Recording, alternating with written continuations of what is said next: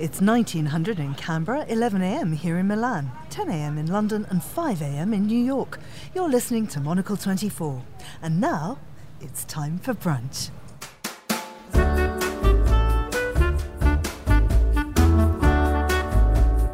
Good morning, it's Sunday the 13th of April 2019, and today on Sunday Brunch we're bringing you a very special edition, broadcasting from our pop-up radio studio here in Milan from this city's fabulous Salone de Mobile. Join us over the next hour as we celebrate a week of clever thinking, innovative ideas and handsome architecture. Plus, speaking of handsome, Monocle's Ben Rylan will join us for a look at some of the weekend news stories that have really got the world talking. So pour yourself a coffee. It's time for Sunday Brunch.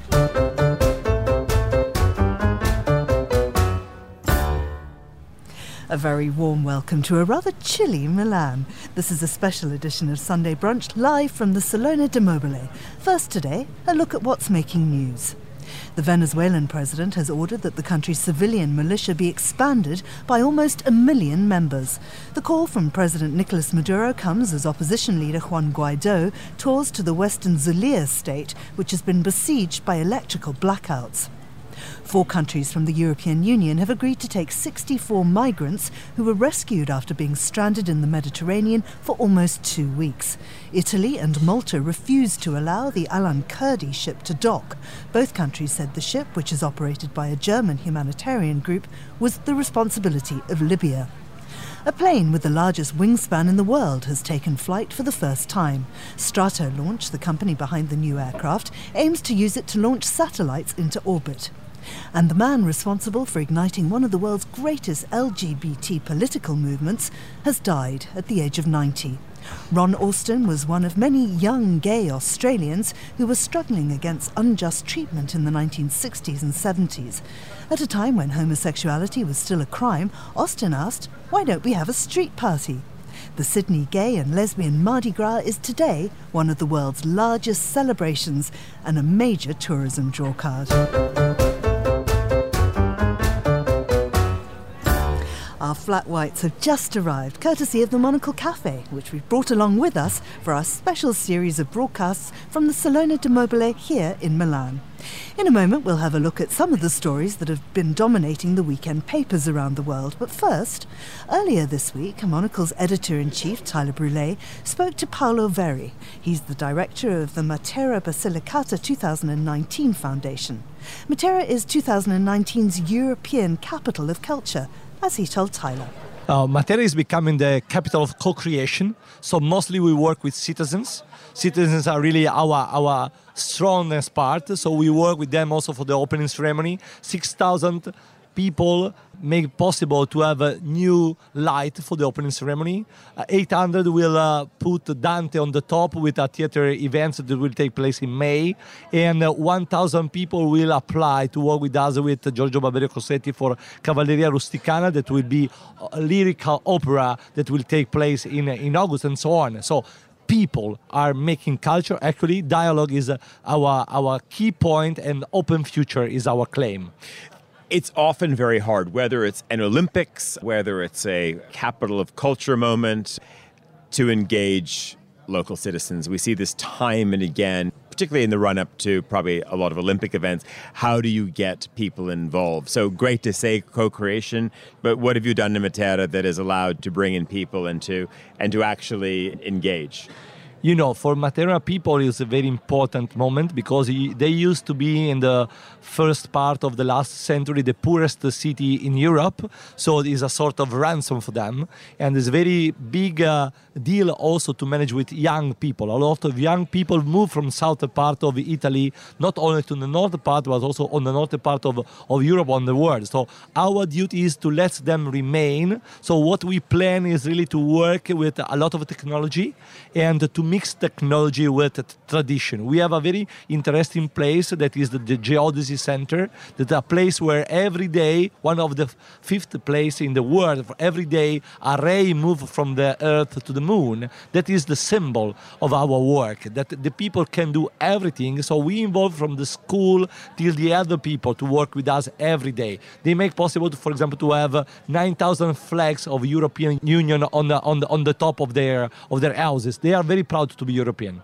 Tell me, when you look at the scale and the ambition of something like Matera, a lot is put in over that 1 year period, but of course, as much as we talk about public engagement, there's always a legacy issue. And it almost seems there's never a middle ground. Places succeed with legacy or they wholly fail. It seems like there's nothing that's sort of mezzo.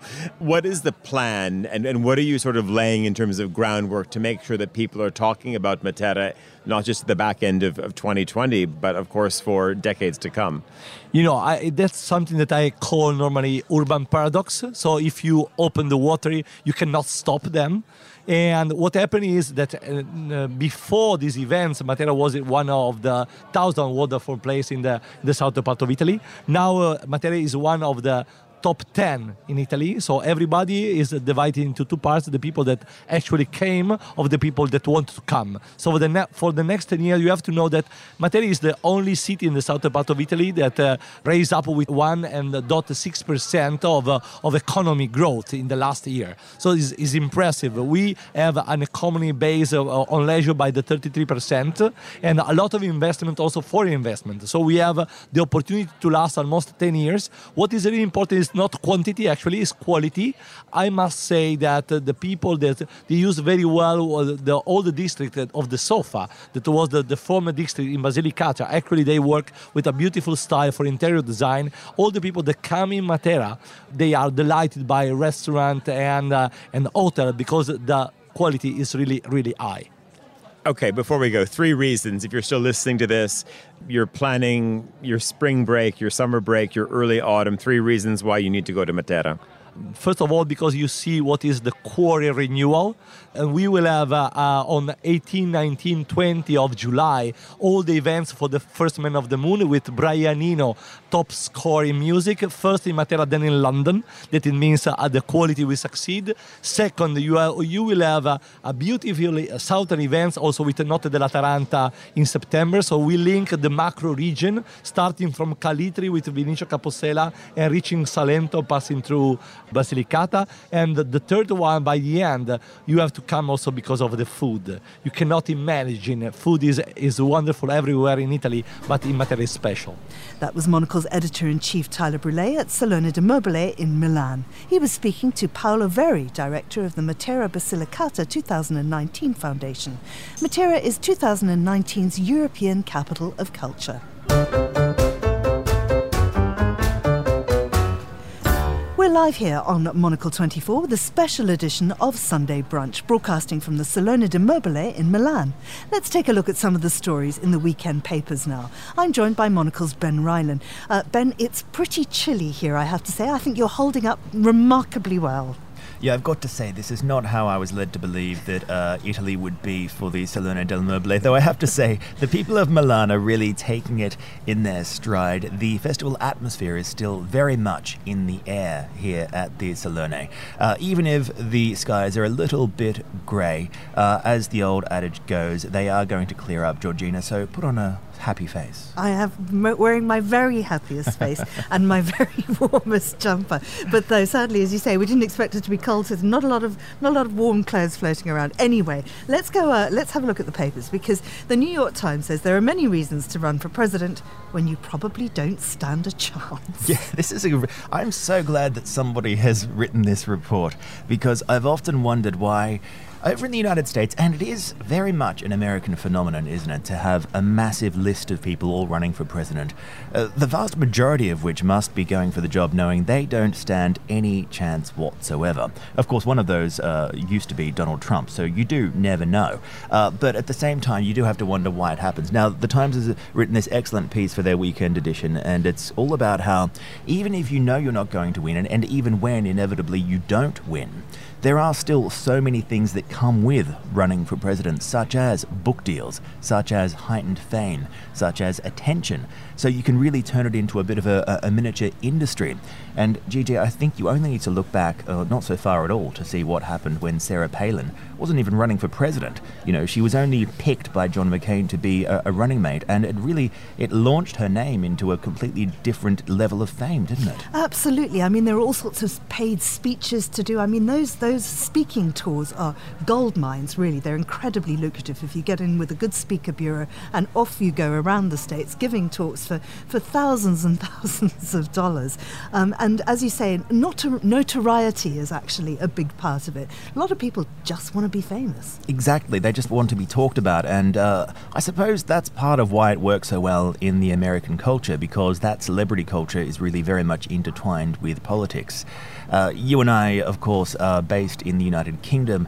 I'm originally from Australia, and both of those political cultures are very different. We don't really have that many, or in Australia, I would argue, we don't have any politicians who would also qualify as a celebrity.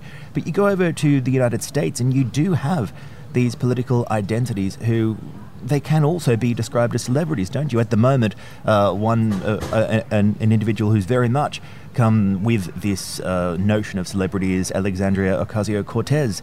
And even if she's originally wasn't necessarily fostering that celebrity notion herself, it really has come with her. And I don't think you'd see that same thing happening in other cultures around the globe. Well, that's very true. And many people have said with the election of Donald Trump, does this mean that only a celebrity can actually win the presidential race in America? I mean, Oprah is one of the names that's been touted in that context. Also, someone like George Clooney, perhaps. People are looking for somebody who already has a profile. They recognise their name on the ballot paper, and that's who they want to vote for. It's funny you talk about other countries. I'm from Zimbabwe, and our political landscape is very different there, where actually if you are the opposition in any way, you are just basically the enemy. It's the state media which prevails seems to be given carte blanche to just rubbish anybody who isn't part of the opposition party. So actually, by sticking your head above the parapet there, you are becoming an object of hate and ridicule for much of the state media, which is very worrying. It's extremely worrying, and you do have to wonder where, amongst all of these different things that we've just mentioned now, where does the idea of experience and a steady hand at the wheel come in? Because I've always thought that politics is at its healthiest when it's actually remarkably dull. And this thing that has seemed to be created more and more in culture now, that we need politics to be exciting, otherwise we're just not going to be interested. That's really a bit of a fallacy, isn't it? And perhaps that's why Australian politics has been a little bit immune to some of the far right or far any side of the political spectrum directions in recent history, because we do have compulsory voting. So it does mean that even if you are bored to death by the whole thing, you still need to turn up on election day, and you still need to cast your vote. You'll get a democracy sausage, so you're not getting nothing for it. Is that vegan? It probably is nowadays, actually. But I do have to say, it's quite interesting. In this New York Times report, the gentleman that they're using for the main peg for this report, his name is Eric Swalwell. Now, of course, he's not very well known at all, and that obviously is the point of the piece. But he is still a congressman. He's a little-known congressman, but he's a professional politician.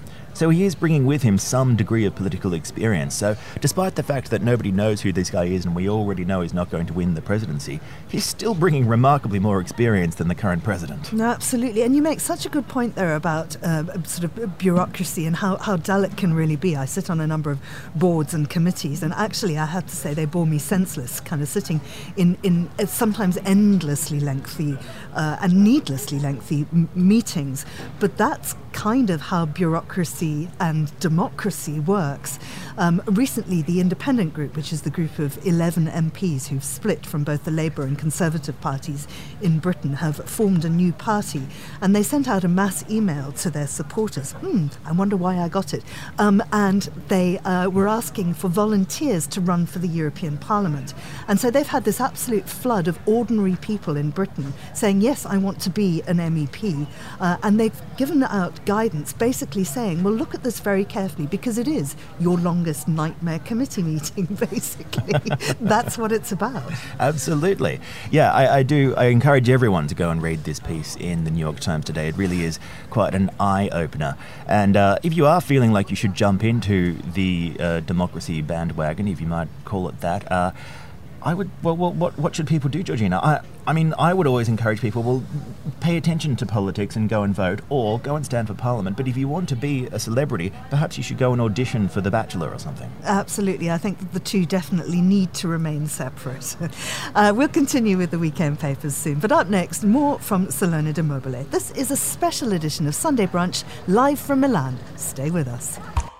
The baguette is fighting back with artisanal valour. Meet Paris baker Christophe Vasseur. He runs successful corner shop Du Pain et des Idées and knows how to make the perfect loaf. A top quality bread is always brown, dark brown. You push the door of bakery, if everything is brown to dark brown, it's perfect. If it's all white, forget it, run away. The Secret to Baking Bread, playing now in the film section at monocle.com.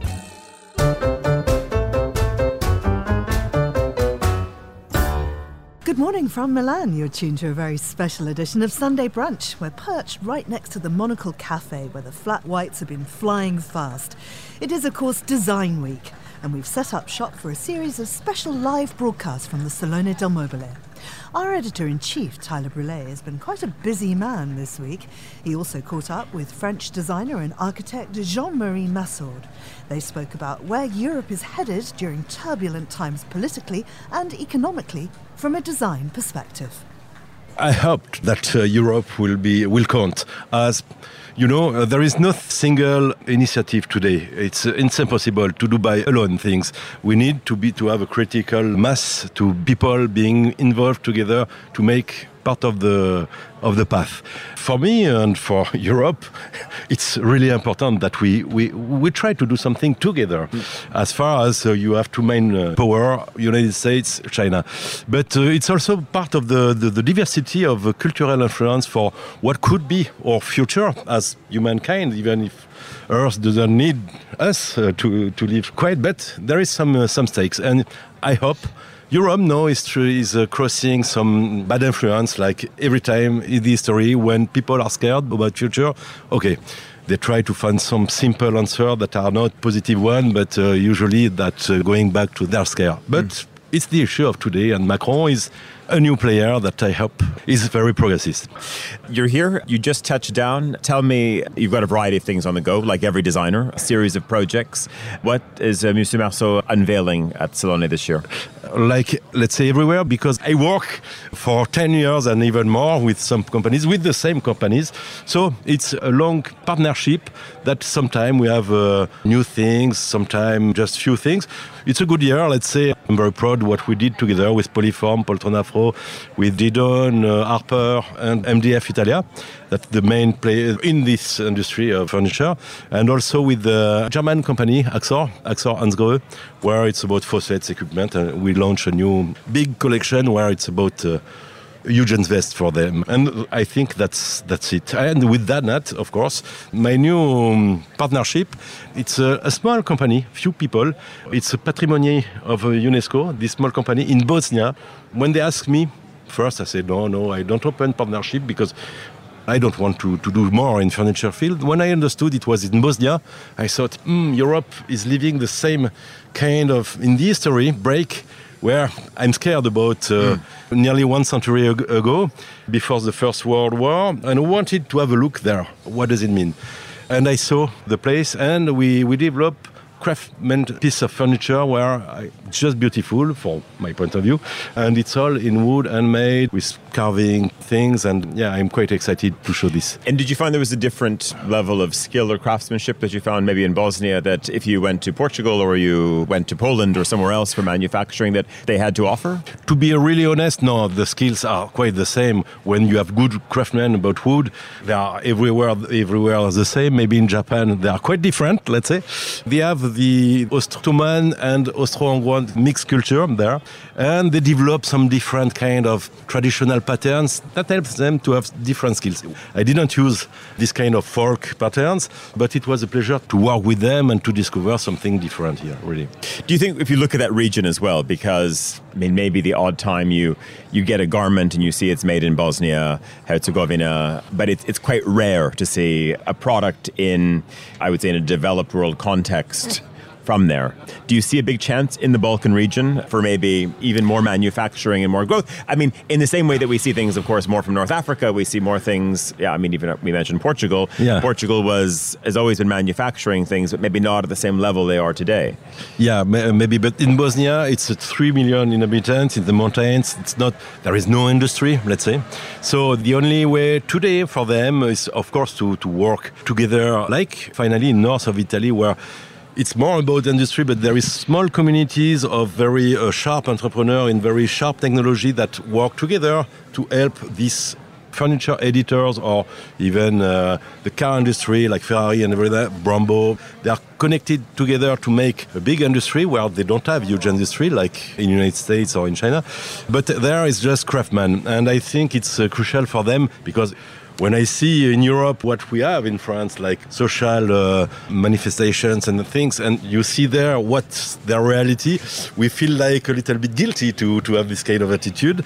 And finally, a curiosity for me was an adventure to try to share positive energy with these people that are very hungry to use their skills to make business. And step by step, I think, of course, when you are living in the needs, you are smarter. It's like you have the dinosaurs and the small mammals, and small mammals at that time just need a few energy just to survive and to adapt themselves. And I met people that are very, very smart. So, like everywhere in the world, but they need it. So, we will see. That was Jean-Marie Massaud talking to Tyler Brûlé. Premiering at 10 a.m. London time on Saturdays, our editor-in-chief, Tyler Brûlé, or Tom Edwards when Tyler is on the road, presents a weekly 30-minute program that celebrates print media. Our paper is incredibly expensive. The paper is too important that it looks good, that it's consistent. It creates the impression that we've been around for a very, very, very long time. Join Tyler Brûlé or Tom Edwards for The Stack, Monaco 24's weekly print industry review and analysis show, every Saturday at 10 a.m. London time.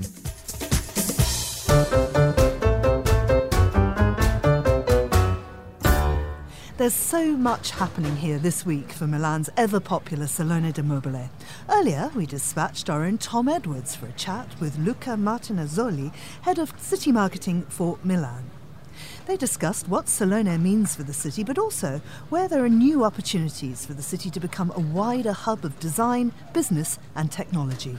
Being in a city business in these days is a very tough business, probably the toughest business, as you know, run in Monaco. There is a huge competition coming from Europe, but globally, as each single city is investing to promote themselves and to offer new services.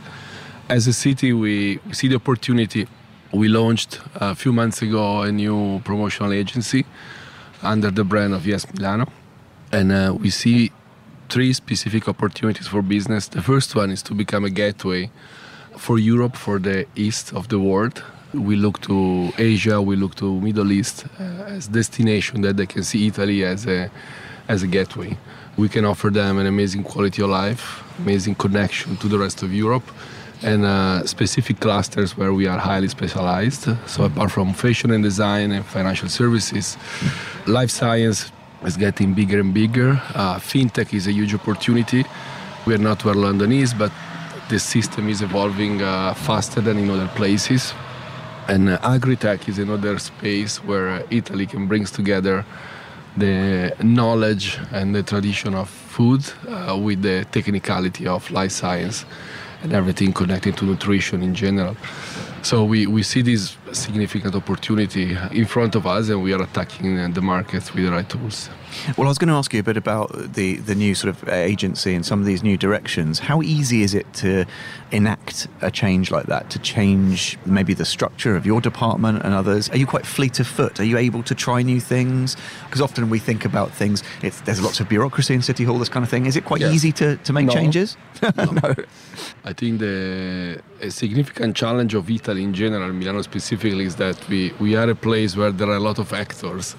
And we are very much individuals, and we play with this mentality. So it's very difficult to bring together institutions and people to achieve the same goals. It happens when we have big goals. It happens with Expo. It's now happening with the Olympics that we are looking for 2026. But that's the biggest challenge, is try to make sure people comes together around the table and they play with the same objective. We believe that when we are able to show the opportunity as a city hall and in general as a citizen, there is a desire to do more. Bureaucracy is tough, but it's everywhere, I guess. It's not Italy. And is there, civic pride as well? Are the Milanese, are they particularly proud of their town? I think in Milano, everyone is very proud, but we are not very loud in telling... This is a nice combination. ...about ourselves. So we love to be very much critic about what we do. And in fact, in respect of other cities or other countries, we are less good in promoting ourselves as a destination or as a brand. I think this is pushing us to do more. At the same time, we're losing some opportunities to show the confidence that we have in our city. Now, you mentioned your technical focus being on the technical side of the operation. Can you tell us a bit about the tools at your disposal that you're most excited about? Because at Monocle, we often hear about smart cities. Even here at the Hyundai stand, everyone's talking about the digital transformation, which is ongoing. What do those tools look like? Are you most excited by this sort of digital realm? If I have to talk about tools, technical tools, I think data are the biggest challenge for the city. We are under a process of restructuring our data hub. Especially we are building a data hub for tourism, which is very unique and is bringing together a lot of data partnership with credit cards, with telco, with the local provider of data. And together with that, we are working to build a DMP of the city. So we are working to build a global audience and correlate this audience with our data provider. And we believe it's going to be a super powerful tool. What struck me when I started this job is that cities don't know too much about their customers, which is I think we live in a situation where citizen knows more about the city than cities know about the customers, which is unique in the business, at least in Europe. So we have been forcing a lot this in order to evolve and change. We built a new CRM of the city of Milano, so focusing on citizen, and we know a lot about them now in a positive way. And on the other side, we have been pushing the knowledge of visitors. And finally, we know who they are, what they do, where they move, what they want. And it's an interesting project, I think, the most challenging one for us. Let's play a sort of a fantasy game. Let's say we're sat maybe here, even here in Tortona, in 2030. Do you have a confidence that you know what Milan will look like, will feel like then? Do you think that these long-term goals that you've been describing are set fair? Are you confident about what the future will be like here in Milano? I'm very much confident about the future of Milano. I'm less confident about the future of the country, not as Italy, but as we see Milano become a center of gravity for the business. And the rest of Italy is losing ground with huge negative externalities. So I believe the challenge is that we know that we will continue to grow and the city will become higher and larger and will attract more and more businesses, but we believe that they will mainly come from the rest of Italy instead of the rest of the world. And so they will create a significant inequality. Well, just finally then, obviously, it's very easy. Sat here on our stand, the sun is shining. Thanks for sorting that out. And there's so much dynamism and excitement around this week in particular.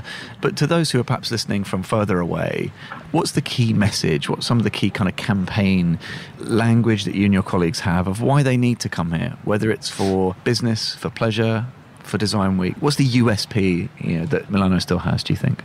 I think we are able to balance a very functional city and efficient city together with an incredible lifestyle.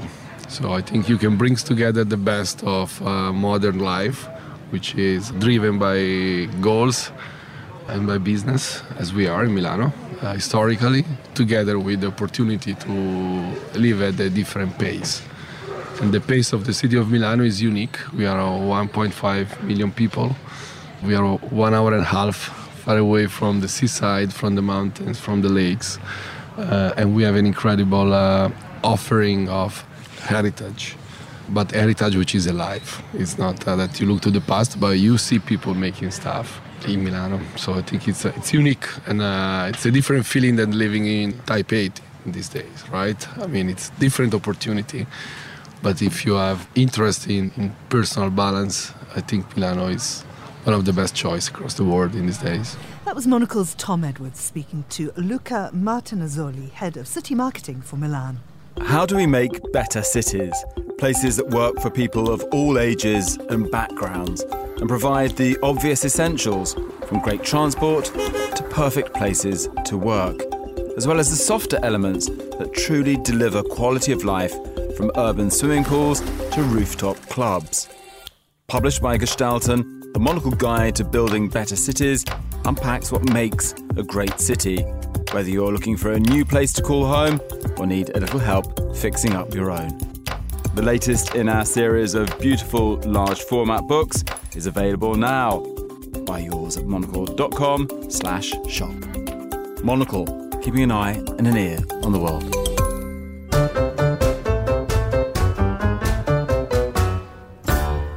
The coffee's brewing and the crowds are flocking in here at Salone de Mobile in Milan. This is Sunday Brunch on Monocle 24, a special edition of the programme.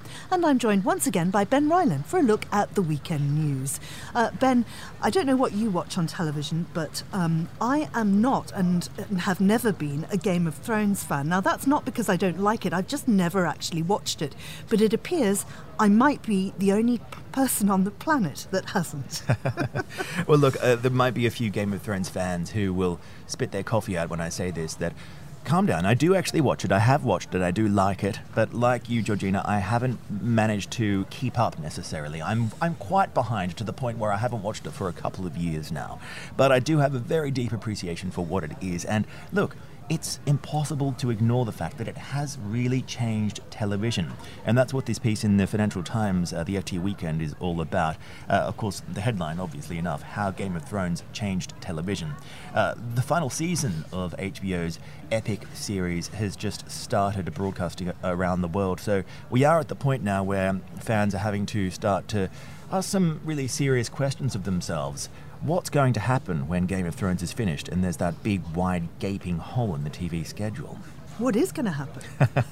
Well, look, if we look back at what things were like before we had this idea of epic television, or some people might call it premium cable, television was quite different, wasn't it? You had these weekly series. The big series of the moment usually were, for a while, either medical series, so Grey's Anatomy, or legal series. You know, you had Ally McBeal and so on, and Boston Practice, was it called? Boston Legal. Boston Legal was the other one. The reign of David E. Kelly, let's call it that. And that was very much, the drama of the week, and each episode, there were a few storylines that carried on, but it was very much each episode, one by one, could be digested. Now it's all about it's all like a movie that will go on for years and years and years, and you can't just tune in casually here and there and then tune out again. You have to watch the whole thing, and especially with this binge watching phenomenon, that's really altered everything, hasn't it? So now often you won't even have that collective experience of coming to work the next morning and say, oh my goodness, Georgina, did you see Ally McBeal last night? Most people will say, don't talk to me, I haven't watched all of it yet, I don't know where you're up to, don't spoil it, get away from me, let's talk about something else, anything else. Yeah, we've lost that water cooler moment. We really have, and not completely, it must be said. There are lots of series that are on streaming platforms but are releasing episodes week by week. I'm very much into The Good Fight at the moment, which is the spin-off of The Good Wife. It's on CBS All Access.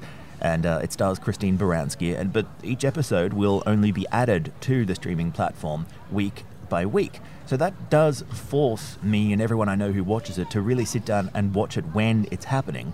And you can't go and spoil it to all your friends. And of course, another more obvious example of that would be RuPaul's Drag Race. You can only tune into that at the same time as everyone else. And of course, all the fans watch it the very second it's released, because how could you possibly wait? Well, so even as a non-Game of Thrones watcher, I know that the final season has arrived, and the anticipation is absolutely huge. I mean, as the newspaper points out, as the FT points out, we haven't seen anything like this since the climax of Harry Potter. Well, indeed. It's really turned into quite a phenomenon, hasn't it?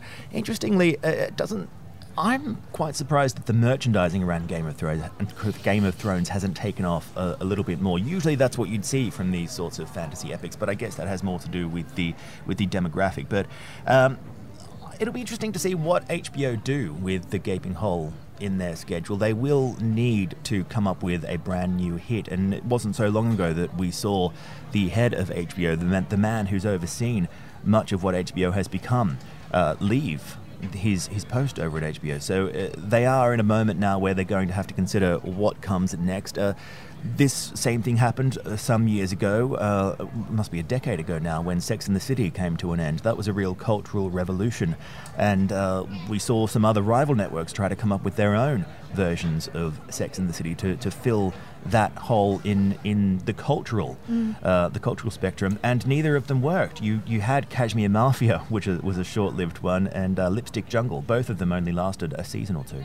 And one does wonder, does it have to end? Because with a huge cast, there surely are very many spin-offs to be had. You would think that, but then often spin-offs don't work. Even when they are spin-offs of hit series, they generally don't work very well. There are, of course, the exceptions. You've got Frasier being an obvious exception, being somewhat a spin-off of Cheers.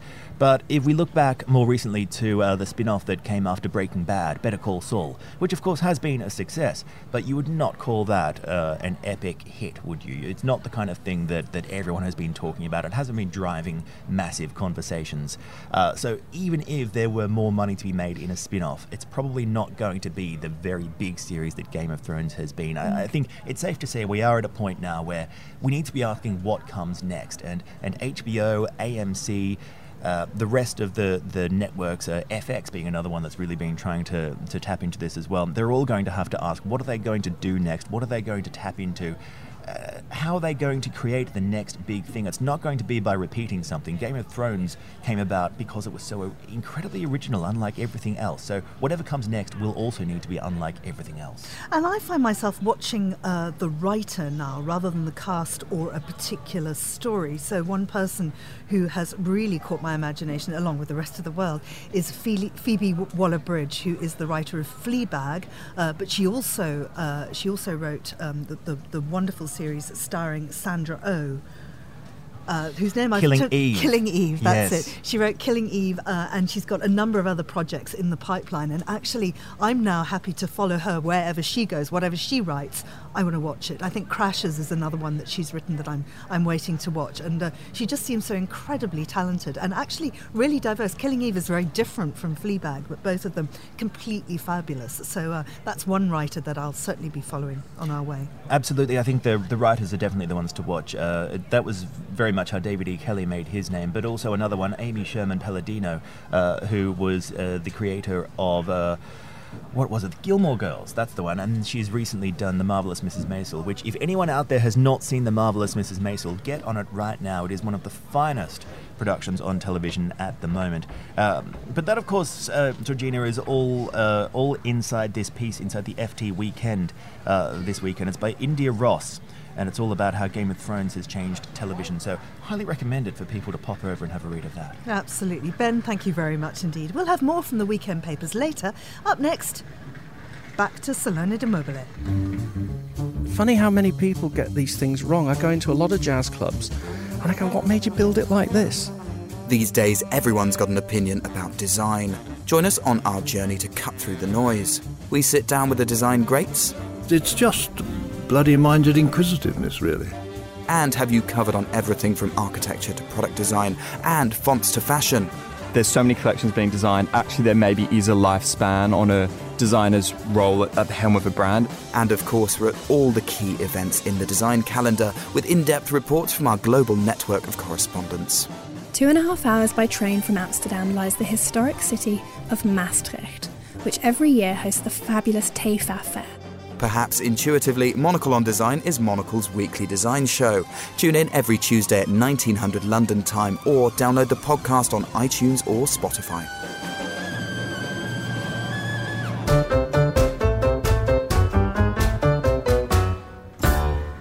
Top of of the morning to you from Milan. This is a special edition of Sunday Brunch, live from the Salone de Mobile. I'm Georgina Godwin. Now, one of the people who's caught Monocle's attention this year is solar designer Marian van Orbel. She's been trying to change perceptions about solar technology by weaving into it the very fabric of our furniture and lighting. Her innovations include a coffee table with a surface made up of solar cells and a greenhouse powered by solar glass. And her recent collaboration is with Swarovski Lighting. Marian spoke to Monocle's Daphne Karnitsas. My name is Marian van Orbel, and I'm a solar designer. Can you just explain to our listeners, how would you define a solar designer exactly? And I know that in the past you've spoken about solar democracy as well. So what do you mean by that?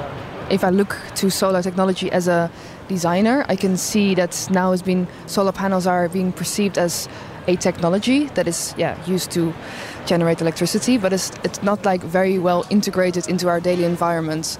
So I think it needs this transition of kind of like want to have it more in an environment, and it needs to have a sort of emotional value in order to bring it closer. And for example, that's what I've been working on, but also it had this transition of first solar panels were very expensive, and now the last 60 years they became so much more efficient and cheaper. So now actually there's room and space for also to look at the aesthetics and the integration, different colors, different textures, and complete new technologies that are there.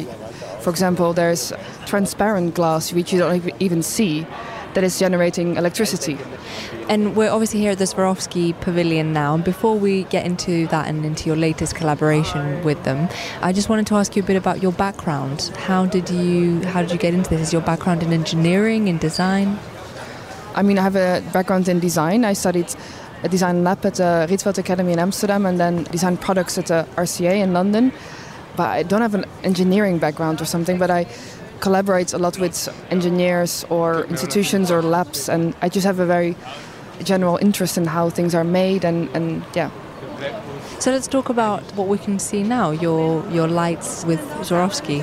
Can you describe to our listeners what we can see? So what you see here is called a cyanometer. It's got its name from this tool from the 19th century that was used to measure the blueness of the sky, so the color of the sky. So you have this round ring, and you can hold it up to the sky and you can see how blue the sky was. As in that time, people loved measuring everything, so also the color of the sky. Yeah, so these are kind of other types of crystals, and they're called opal crystals. And why I love them so much is that because they refract the light similarly as the sky does. So if you have the sun coming from the top at 12 o'clock, then the sky is very blue. But at sunset, it becomes orange because of the refraction of the light and the cloudiness in the stone. So you have a little sky in the stone, basically. And how does the solar come into it? There was an installation during Art Basel, Design Miami, and then these chandeliers were powered by solar crystals.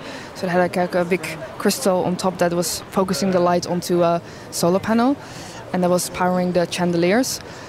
But for this Crystal Palace collection, we just developed the light into like a usable product. So you have the different variation, a standing light, a wall light, and a hanging light. But they're not powered by solar panels yet. That's the next step. Tell me a little bit about some of your other products, some tables that you've designed with a similar integrated solar technology in them. So, for example, the table is called a current table, where the whole tabletop consists out of these dye-sensitized solar cells, and that's a relatively new technology, and it uses colors to generate electricity. So it's like basically you see a colored surface, or a transparent orange or blue or different colors, and so the tabletop is getting the light, and you can charge your phone through the USB port in the legs. Because when you think of solar panels, you don't really think of something sexy or something that you'd like to have in your home. So are you sort of trying to bring an element of aesthetic quality into it and sort of show people that you can have furniture integrated with solar technology and it to look good in your home? Yeah, exactly. And also that's important also because, I mean, when I saw this colored glass, I was like, wow, and if that's harvesting energy, that's, for me, is fascinating. Also because it's so sensitive to light that it even works indoors. I mean, pretty amazing. And also, then you have a more relationship with your furniture. It's just not a table anymore, but also like a little power station in your house. And it's really the next step of like this awareness that we need to have, and how is light being transferred into electricity, and you build a kind of a relationship with this object. And what do you think is still the biggest challenge to overcome? Is it this idea of people's perceptions of it, or is it something else? Yeah, I mean, I still get the question a lot of like, what's efficiency, and that becomes a bit of like an old-fashioned question because solar panels are so advanced that they became so much more efficient, and because they're much cheaper, it doesn't really matter because then you have a bigger surface and you still have the same efficiency, I would say. I mean, I would say now the price is sort of my biggest challenge because I work with really new technologies, so that they still have to make this curve called the Death Valley that they become more affordable. But it's just a matter of pushing that, I guess. It is important that furniture and lighting is beautiful, but also that it's functional and that it solves a problem. Do you think that there should be more of that element in design, and is that something that you try to do? Yeah, I mean, what I try to do with my work is that I sort of like, I work from an extreme efficiency. So when it's like really works very well, then it's the right shape or the right whatever it is, then I know it's right. In the long term, I try to use these technologies in a very clever way of also like how we can deal with the future and how we perceive technologies, not just like solar panels are now, that's just like something stacked onto its environment, but really becomes like part of our natural environment, such as our clothing, a car. We don't think it as a technology, but it is a technology, but we perceive it different, and that's why I think design plays a very important role in that. That's Dutch designer Marian van Orbel and Monocle's Daphne Karnitsis. This is Sunday Brunch, live from Milan. We'll continue with the weekend papers next. The baguette is fighting back with artisanal valour. Meet Paris baker Christophe Vasseur. He runs successful corner shop Dupin et des Idées and knows how to make the perfect loaf. A top quality bread is always brown, dark brown. You push the door of bakery, if everything is brown to dark brown, it's perfect. If it's all white, forget it, run away. The Secret to Baking Bread, playing now in the film section at monocle.com.